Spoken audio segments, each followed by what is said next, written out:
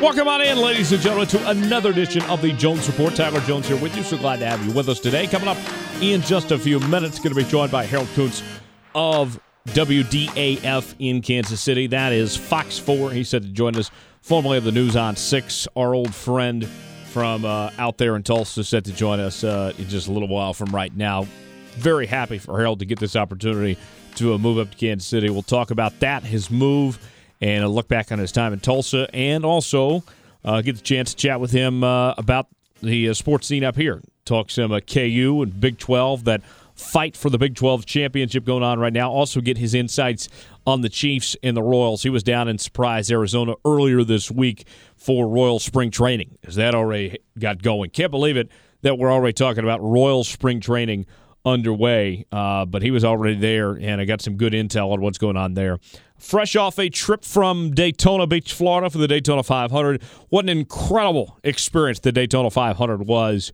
Truly one of the best sporting events I've ever covered. And, you know, last week on the show, I talked about in detail kind of what I had seen, and that was still very early in the week. And as the week progressed, it only got better by the end of it, of all the things that I saw by the end of the week. And to cap it all off with the Great American Race, and a very good race. We saw the racing action that we've been wanting to see all week long, of cars running side by side, contending for the lead. A lot of lead changes, a lot of passing. There were some big-time crashes late in this race, and Denny Hamlin ultimately walks out the victor. But at the end of the day, it was an incredible story of Denny Hamlin winning this race. And it goes back to, you know, you have to go back a bit to when Denny Hamlin was, you know, on his way up to Cup, and J.D. GIbbs had recommended to Joe and said, hey, you need to hire Denny to drive your car and take over that 11 team, try to find a driver. And a lot of people wondered, you know, who's this Denny Hamlin guy? Why should he be the one in this car? And Joe GIbbs took a chance on him. Sure enough, it worked out. He's got, 32 wins in his Cup career, including winning that Daytona 500 last week. So a terrific story, a great career that it turned out to be.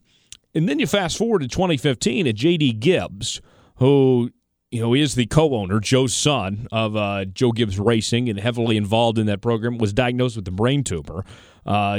January rolls around and J.D. ends up passing away. And then you roll to the Daytona 500. And it's the first race of J.D. GIbbs not there, and Joe GIbbs and this team running without J.D. And they made it very clear from the onset that this was going to be about J.D., getting a win for J.D., and they did just that. And not only did they get a win for J.D. GIbbs, they finished 1-2-3 in the Daytona 500. It made for an emotional day, emotional victory lane scene. And to see that up front, to see the raw emotion and reaction was just unbelievable. Hearing Joe GIbbs say that, this was the biggest and emotional win of his career was just amazing to hear from Joe GIbbs. And just seeing that raw reaction at Daytona was just outstanding to see. And that, it's hard to describe almost of seeing that firsthand of exactly what that was like. And then to cap it all off, Joe GIbbs in his post-race news conference, he says to all of his media, he said, you guys know the tradition. When we win the Daytona 500, what do? We go to Steak and Shake.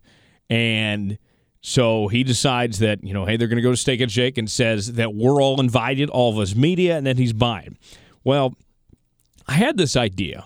I said, you know what? I'm going to drop by just for a little bit. And I don't know how long I'll stay per se, but at least I'll drop by anyway. And within about, 5 to 10 minutes, the group I was with, there was about 9 of us. We get seated, and, there's Joe there, and he's sitting with 2 burgers in hand, French fries, beans, some type of bean soup of some sorts, and a shake. The trophy's right there, and they could be as cool as you can imagine. Just very laid back, and just enjoying themselves. It was so cool to see. It was just like they were one of us, as if we were celebrating, some award we had just gotten. Like, oh, yeah, let's go get ice cream at Steak and Shake of some sorts. That's how it felt with Joe GIbbs and company winning the 500. Then, about 30 minutes later, Denny Hamlin and his family arrive, his beautiful wife, and the place just goes crazy. And it was so cool to see. And they're just enjoying themselves. Kyle Larson even showed up. And it was just so cool to see these guys just being themselves and, enjoying the moment. And that's what this was all about, was just enjoying and living that moment of winning the Daytona 500. It was unreal to see. And I've always been a fan of Joe GIbbs, and I've always been a fan of Denny Hamlin. I've always liked those guys. But now my respect level and my admiration for them is higher than it's ever been before after what I saw from those guys and the way they reacted that Daytona 500 win. That was for JD. And, sure enough, Joe GIbbs, he kept to his word. He did end up paying for my meal, and those of us that were there was only about 10 to 15 media members were there. And I got the chance to talk to Joe and Denny real briefly, and I thanked them, congratulate them. And it was probably the highlight of my week, was getting to see that moment. And it's a story I'll be telling my grandkids one day. And I'm glad I can tell you, just relive that moment of what a way it was to cap off that week. And I could not be happier. Since Jeff Gordon retired, I've not had a favorite driver. So going into this weekend, I like Clint Bowyer, and I thought that would have been the scenario that I most likely would want to see, especially coverage-wise, if I got the chance to cover Clint Bowyer winning the Daytona 500. How cool that would be. But you know what? Looking back after all that happened, and Clint ran a very good race, this was probably the best scenario to see of that moment for Joe GIbbs to get to share that victory with Denny Hamlin after JD's death and just what this did for that family. To me, I don't know if you could have had anything better. And for that Joe GIbbs racing driver to do it, Denny Hamlin, JD's guy, to get that win, I don't know if there could have been a better story than what we saw on Sunday than that being the case. And just surreal, to say the least. And I loved it. I can't wait to go back. Daytona was fantastic. I hope I'm back every year. And it was definitely one for the memory books that will certainly be lasting a lifetime. No doubt about that.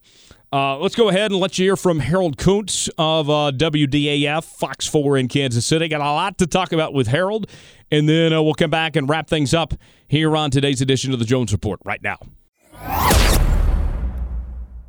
Well, at this time, ladies and gentlemen, we welcome into the program from Fox 4 in Kansas City. That's new to say. I'm used to saying from the news on 6 in Tulsa, but it's our old friend Harold Kuntz who's back with us once again, and I'm pleased to welcome him to town. He joins us right now. Harold, what's happening? Welcome to Kansas City, and glad to have you here. What's going on? It's going well. I'm just getting adjusted to the new area. Thankfully, I've been here before, so I'm not a complete stranger, but at the end of the day, still a lot to learn about a new town, so I'm looking forward to all the excitement that is Kansas City sports. And your first week on the job, you were sent down to a spring training with the Royals, and you're already back. How was Surprise, Arizona, my friend? Actually, it was a little bit chillier than, typical Arizona weather, but I'm going to digress for that because there's still snow all over the place in Kansas City. But the Royals were good. It's a good organization, young team. A lot of young arms, got to figure out a bullpen, got to figure out a rotation. That Jones has no idea what he's doing with at the moment with the rotation, but we'll see what happens with them because they got a lot of pieces to the puzzle. Just got to see if they can put it all together. Yeah, exactly, for sure. And I saw that article in the Star earlier this week about how they want to give fans something to remember in September, a reason to root for after coming off that 100-loss season a year ago. Harold, first and foremost, making this move from T-Town to KC, not far up the road, but a much bigger market at that. You spent a good amount of time down there in Tulsa. Why the move now to KC, and what are you excited about seeing in the KC area? Well, Tyler, I think it just came down to, my contract was ending, so usually when you do stuff like that, you start looking around just, to protect your butt when it comes to negotiations and everything that comes with television. But I think at the end of the day, as I discussed with my wife, it just came down to a point where, I was just ready to kind of, see what was out there. Baseball, it's always been very, very good to myself and my wife, and we have a lot of lifelong friends there. But it was time for me professionally to just see what happens, get to a professional market, which Kansas City most certainly is, and see how it goes. And if I like it, great. And if not, then, I could always go back to a smaller town, which, I feel like I'm kind of a small town guy, to be honest with you. But even though I'm from a city like Nashville, I always feel like I'm from a small town. And just see what life holds, see what this adventure brings. And I explained to people that it was an adventure. It's an adventure and a new step going on this way to journey to Kansas City. But I'm looking forward to it. I'm looking forward to seeing all that happens on the way. Yeah, and Fox 4, they've had a lot of turnover in the last couple months, but you and Rob Collins taking over that sports department. You've already been to spring training. He's been to the Daytona 500. Of course, Fox 4 has been number one in ratings for a long time in KC. I mean, you guys are getting after it right away since taking over. That you guys you're hitting the gas pedal hard right away with all the stuff you're covering heading into March, which is no bigger month in Kansas City than what's to come next month. Yeah, no, you're exactly right. It's been something where I just, I'm just kind of keeping my head afloat. And they say, hey, do this. And I'm like, okay, I'll do it. But I'll just, one thing is after a while, you realize, where you go, the microphone's still a microphone, television's still television, and you just make it happen. So with that all being said, I'm just trying to make it convenient for myself and make sure that, I get all my T's and Q's, T's crossed, I's dotted, if you know what I'm saying. So, yeah, just getting that all together. Yeah, no, that's great. That's great, Harold. Let's start out with the Royals, who you saw down there in spring training and everything. You mentioned the bullpen that Ned Yost is still trying to figure out. They made a lot of signings within the last couple of weeks of some guys that most people have no idea who they are. I guess try to add some depth and just trying to find some diamonds in the rut to figure out who belongs on this roster and could make an impact because, there wasn't a whole lot of things that necessarily stood out from that decent amount of guys they brought in within the last few weeks. Yeah, it's it's going to take a lot of time and a lot of spring training to figure out what exactly they want to do with their with everything they got there. So, you bring in a guy like Boxberg, you bring in a guy like Storin, you bring in a bunch of guys that are all capable of doing one thing, but at the end of the day, they got to still figure out how, how they put it all together, what order they want, what rotation do they want. So, it's going to be very difficult for Yost to kind of piece that all together. But at the end of the day, it still comes down to, all right, what's going to give us the best chance to win? And you guys got a guy like Brad Keller, comes off 9 wins, put him into rotation. Other guys, it's going to be a few people that they can put together that are just going to be good for the foundation of their organization going forward. Right. And one of those guys is Brady Singer, who they used their number one draft pick on last season, and a lot of talk about him, what he did in for the University of Florida, and as much hype as there was around him. What was the talk about Brady Singer, and what did you see from him down there in Arizona? He's getting better. I think the main thing is him along with the other guys just, they're just trying to develop these arms. and it goes for all of them. There's a couple other first-round picks. You talk about a guy like Zimmer, who's also in that same situation. They're all just trying to get it pieced together. But at the end of the day, it's just, how can you deliver now? So will they put you in Omaha? Will they put you in Northwest Arkansas? A guy like Singer is just one of those guys of many that you just have to sit there and tell yourself, all right, what can I do for the club? And Dayton Moore has always been a guy like, all right, can you throw strikes? Yeah, do you have command of the mound? And so is Yost. So they're just looking for those type of principles. And hopefully going forward, somebody like Singer can do something like that. Yeah, hopefully so. That's definitely the thought on that. Harold Kuntz joining us here on the program right now. Harold, with this team, the mindset that we heard about this group, that they want to compete, they want to contend, but reality is, this team is still a long ways away from being a World Series contender once again. I guess that when you go into 2019, you don't want to have a season like you did a year ago, But if this team can get, somewhere between, I guess 70 and 80 wins of some sorts, is that what we're looking at for a successful season? What's the mark of a successful season, you think, for the Royals realistically going into this year? Yeah, 70 to 75 is where I put them at. It's just one of those situations where they, as an organization, they're still just incredibly young, so they're just trying to make sure that they put the pieces together and try to get 70, 75 wins. I mean, that would be a 16-win improvement. I think the best thing I heard was Danny Duffy put it best. He said quite simply, he's like, man, 104 games sucked last year. so yeah, that's kind of where they're at. Yeah, it makes sense. And 70 or 70 to 77 is just about right to keep ticket prices down and food cheap at Kauffman Stadium. So that might actually please some fans if they can get to that 70 to 77 win mark as far as that goes.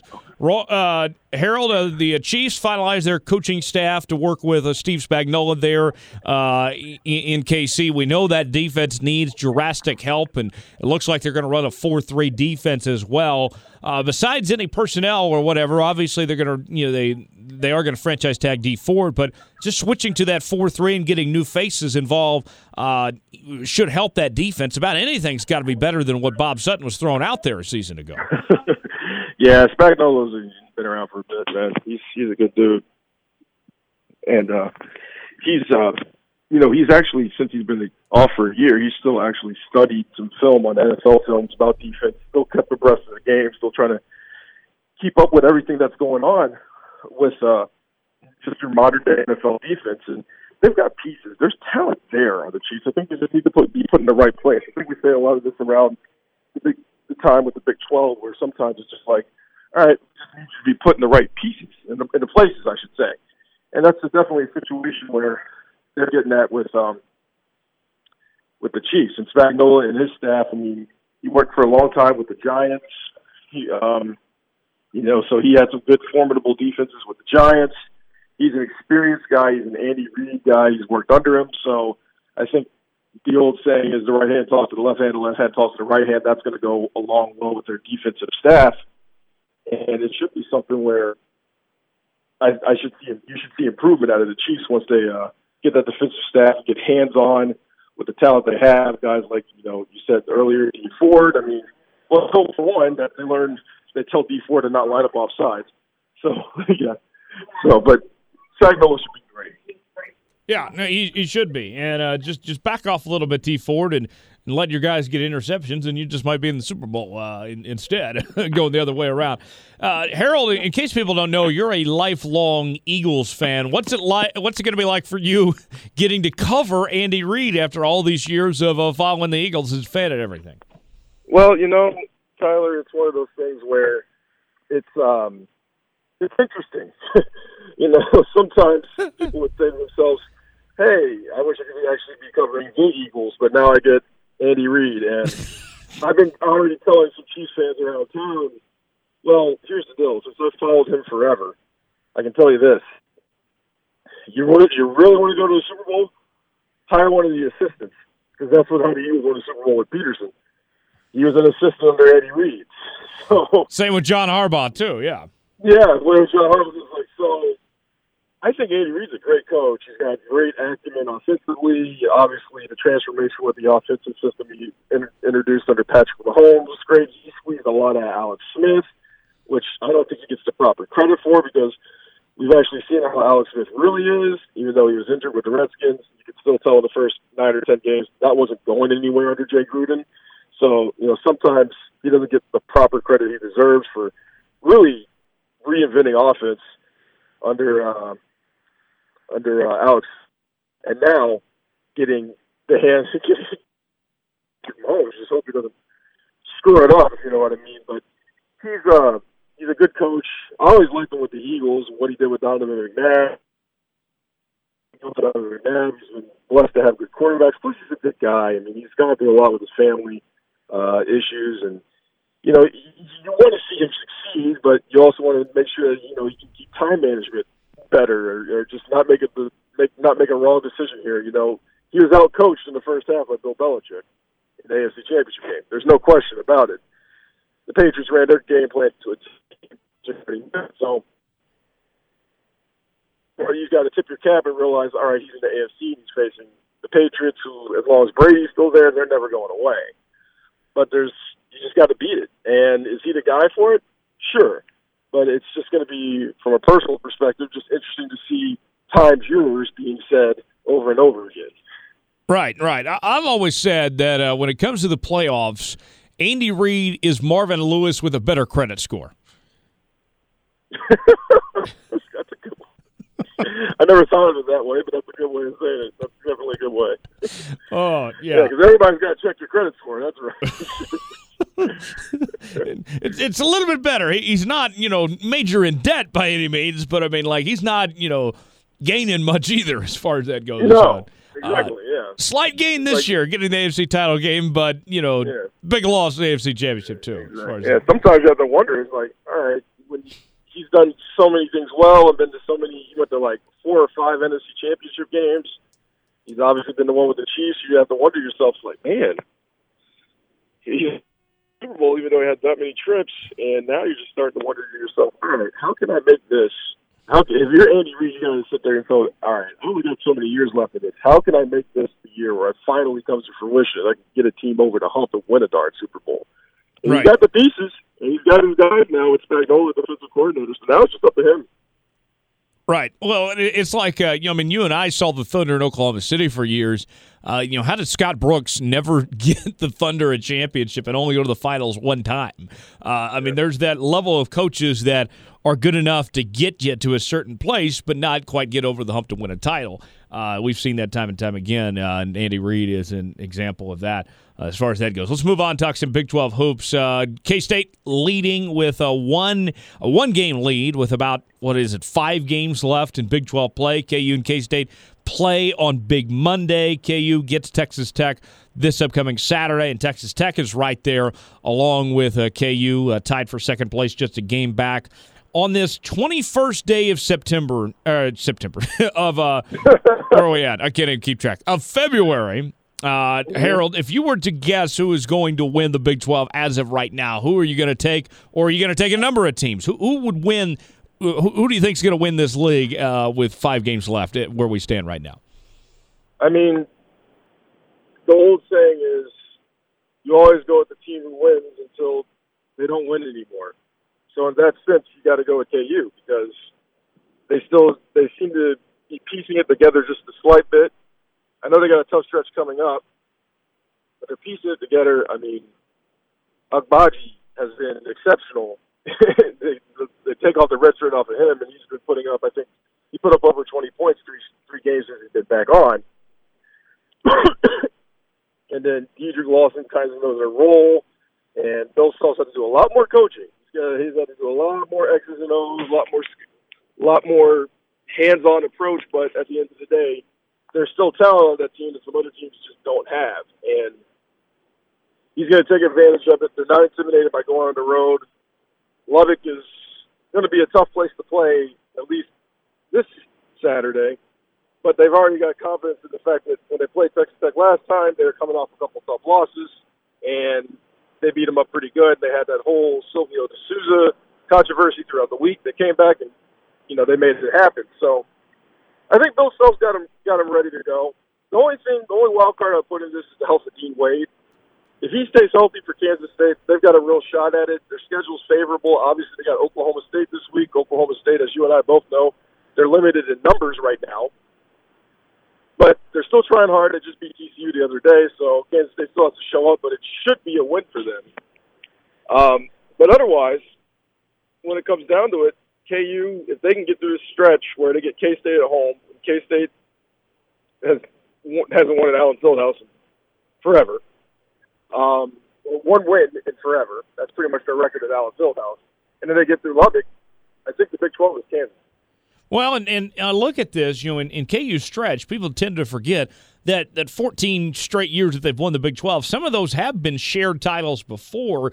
With the way that this league stacks up, I know Iowa State lost the other night to Baylor, but That's a good team. Tech's a good team. K-State's up there. We could be talking about, it's not out of the realm of possibility to have 2 or 3 teams sharing, maybe even a 4th possibly, that Big 12 championship. And that would be enough to keep the streak going for KU, get it up to 15. Even a shared title would do that. I mean, this is not a crazy possibility that we could be talking about multiple champions when this league title is handed out. No, absolutely. I mean, that's what makes the Big 12 so fun is that, night in, night out, you're going to have a competitive game. Even the bottom feeders. Like, I know this year's a little different because West Virginia's down, Oklahoma State's down, but in years past, it's been all 10 teams have been tournament quality teams, at least going after the non-conference schedule. So it's a battle, and you got to bring your A game. You bring a B game, you're probably going to lose, especially if you go on the road. So it's just a battle in the Big 12. It always has been, but Kansas kind of straight. They always kind of get through the fray of it. They have their ups and downs. We've seen it before the past couple of years. They'll go down. We always ask the question, is this the year? K-State's up 2 games, and next thing you know, K-State goes off and loses at home to Iowa State, and we're back in the race. And then Iowa State goes off and loses to Baylor at home. So it's just a race. It's just a Big 12. It's competitive. It's the toughest conference in college basketball. I'm not going to say it's the best conference because obviously the ACC would have better teams than the Big 12, even though top to bottom, I believe the Big 12 is just a tougher conference. But at the end of the day, when it comes down to Kansas, they've been through this. They got guys who've been through this. They have coaches who've been through this. They know the ups and downs. They make adjustments, and they move forward, and they usually come out on top. But Kansas State, they have a senior-laden group. So they're the biggest threat. And they would love nothing more than to go to Allen Fieldhouse and win a game. So they're the biggest threat. The health of Dean Wade's the biggest threat.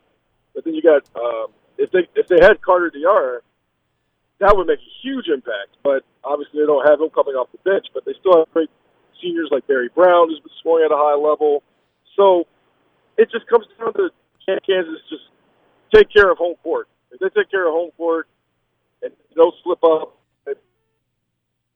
I think it's theirs to have. Well, and they haven't lost a game at home all season at this point. So I know they've struggled on the road this year, but their home record's been outstanding. So if they hold serve at home, then they should be in good shape as far as that goes. Harold Kuntz joining us here on the program right now. Harold, a couple more things, then we'll let you run here. Our Oklahoma friends, I'm sure, would like to hear from you on this. What were your thoughts on Kyler Murray choosing the NFL over Major League Baseball, and how do you feel about his chances at playing at the next level?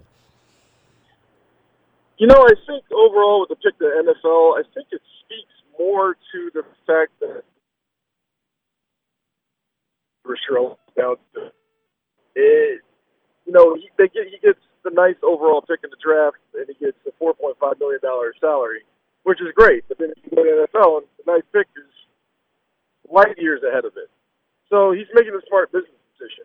I know Scott Boras is going to be disappointed, but at the end of the day, look, you're only promised so much in the Major Leagues. At least with football, you're on an NFL roster the moment you get drafted. In Major League Baseball, in his case with Oakland, he might be on the Beloit roster or the Midland, Texas roster. So if you're going to get drafted by the Miami Dolphins, that's a lot different to play in Beloit or Midland. Those guys, he's always been kind of like, he went to Allen High School in Texas, which is like, got the $18,000 stadium with that costed $60 million with the suite, and he goes to Oklahoma, he's well set up. So he's more of a guy that's like, all right, he goes to places where it's nice and set. That's not Beloit and Midland. So he went back to the Major League Baseball people and said, hey, if you give me more incentive to play, I'll play.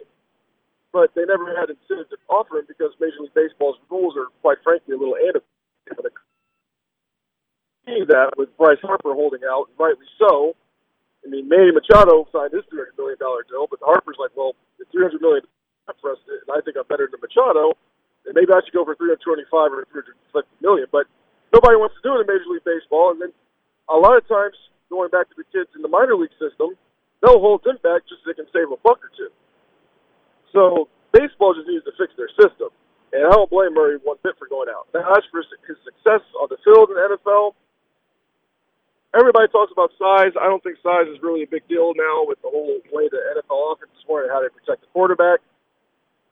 But I do say it's still going to be difficult for him to put the pieces all together because you still got to learn the NFL system. You're not going to be able to run away from those fast defensive ends, fast linebackers.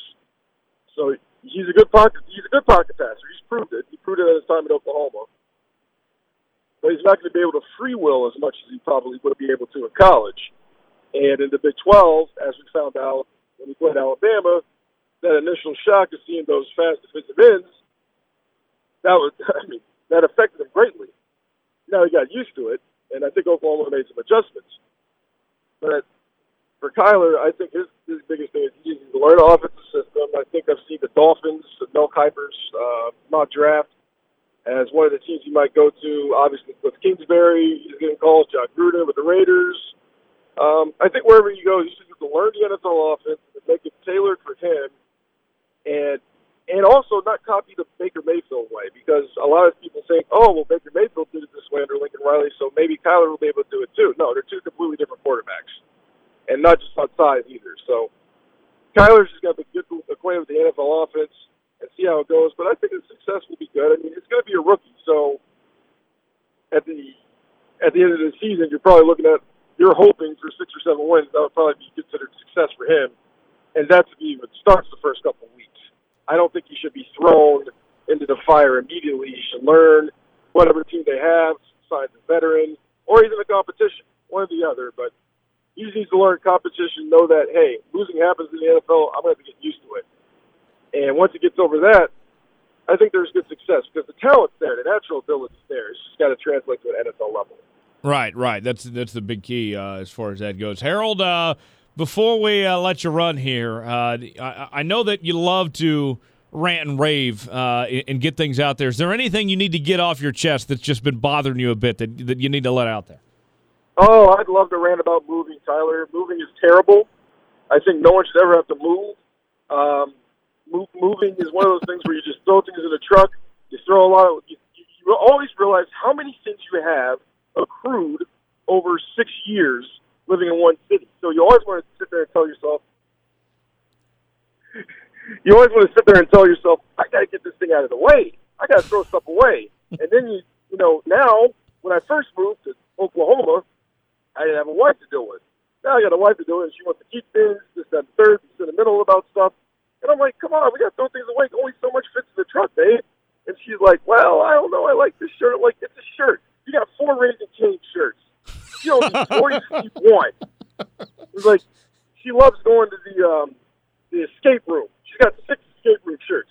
You only need 2. We know we got out of it. It's like, well, what about the dresser? We need extra blankets to cover it. It's like, well, guess what? The dresser was already banged up because it was used. It's already used. Moving is stressful. I don't like moving. That's my rant of the day. Oh, that's good. That was good, Harold. And you moved a couple times within Tulsa, too. I know you were living – you and Mike Grogan used to be roommates, right? Oh, yeah, the weather guy. Yeah, it was great. The weather guy. But he was always clean and organized. His move would be nice and structured, and he had family helping him. My move would be like whatever I can fit in the car, drive to the place, drop it off, and then drive back, get more stuff in the car, and then drive back. Because I wasn't going through all the organizational stuff. I was like, well, you know what? I'm putting stuff in here, putting stuff in there. But I knew it was essentials first. Clothes and television and underwear. I was good to go after that. That's really all you need is clothes, television, and underwear. Yeah. And then, the rest will work itself out. Throw away the toiletries. You'll get back to the other toiletries later. Right. Just go buy more later, yeah. Yeah, just go to Target or Walmart. You're good to go. Right, exactly. That's great stuff. Harold, hopefully you have enough Raisin Canes and breakout T-shirts to last for you and your wife while you're up here and enjoy yourself here in KC. And I will see you around. We got a whole lot to cover. This could be a busy next few weeks into March as the madness will be here pretty soon. And look forward to it. Harold, thanks for the time. Where can people connect with you and find all your great stuff here in KC now, man?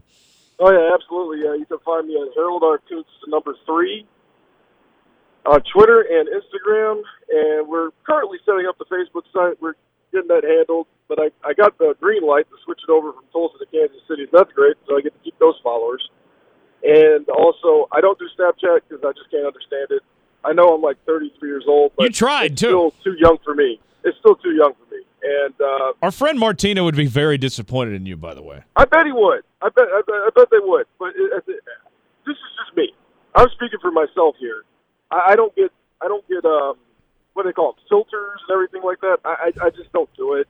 Like, I don't get what the fascination is about putting Harry Potter glasses over me or putting a dog tongue coming out whenever I open my mouth. I don't get the fascination of it. Yeah. Seems very fifth gradish to me. But hey, what can you do? Right. I'm thinking that you're going to be a regular on my radio show here pretty soon. I'm thinking that like we need to do a weekly segment where like we put a number between 1 to 100 on a likelihood of something happening. Like maybe we could call like put a number on it or something. Oh yeah, 56. I'm ready to go, Tyler. Well, very original idea. Very original thinking. Thank you. Yes, exactly. Harold, thanks for the time. Appreciate you joining us, and we'll talk again soon. All right, man. Thanks. Big thanks to Harold Kuntz for joining us here on the Jones Report today. Tyler Jones back here with you now as we're wrapping up things before we get out on this week's edition of the show. Reminder, full show next week with Thomas Bridges and Company right back here on the Jones Report. So look forward to that and look forward to bringing that to you here next week. A couple of things, and then we'll run. This Big 12 race, so exciting coming down to the wire here for KU and all these other teams that have a shot to win this league title. K-State's definitely in the driver's seat. They are in the best position of anybody to win this league. But that game against KU on Monday night, here's a couple things to look at. It's, a coaching matchup of Bruce Weber versus Bill Self. It's at Allen Fieldhouse. KU is playing really good ball as of late. Arguably their best basketball of the season. Marcus Garrett is about to come back. All those things just seem to be adding up against K-State, despite the good things that K-State has done.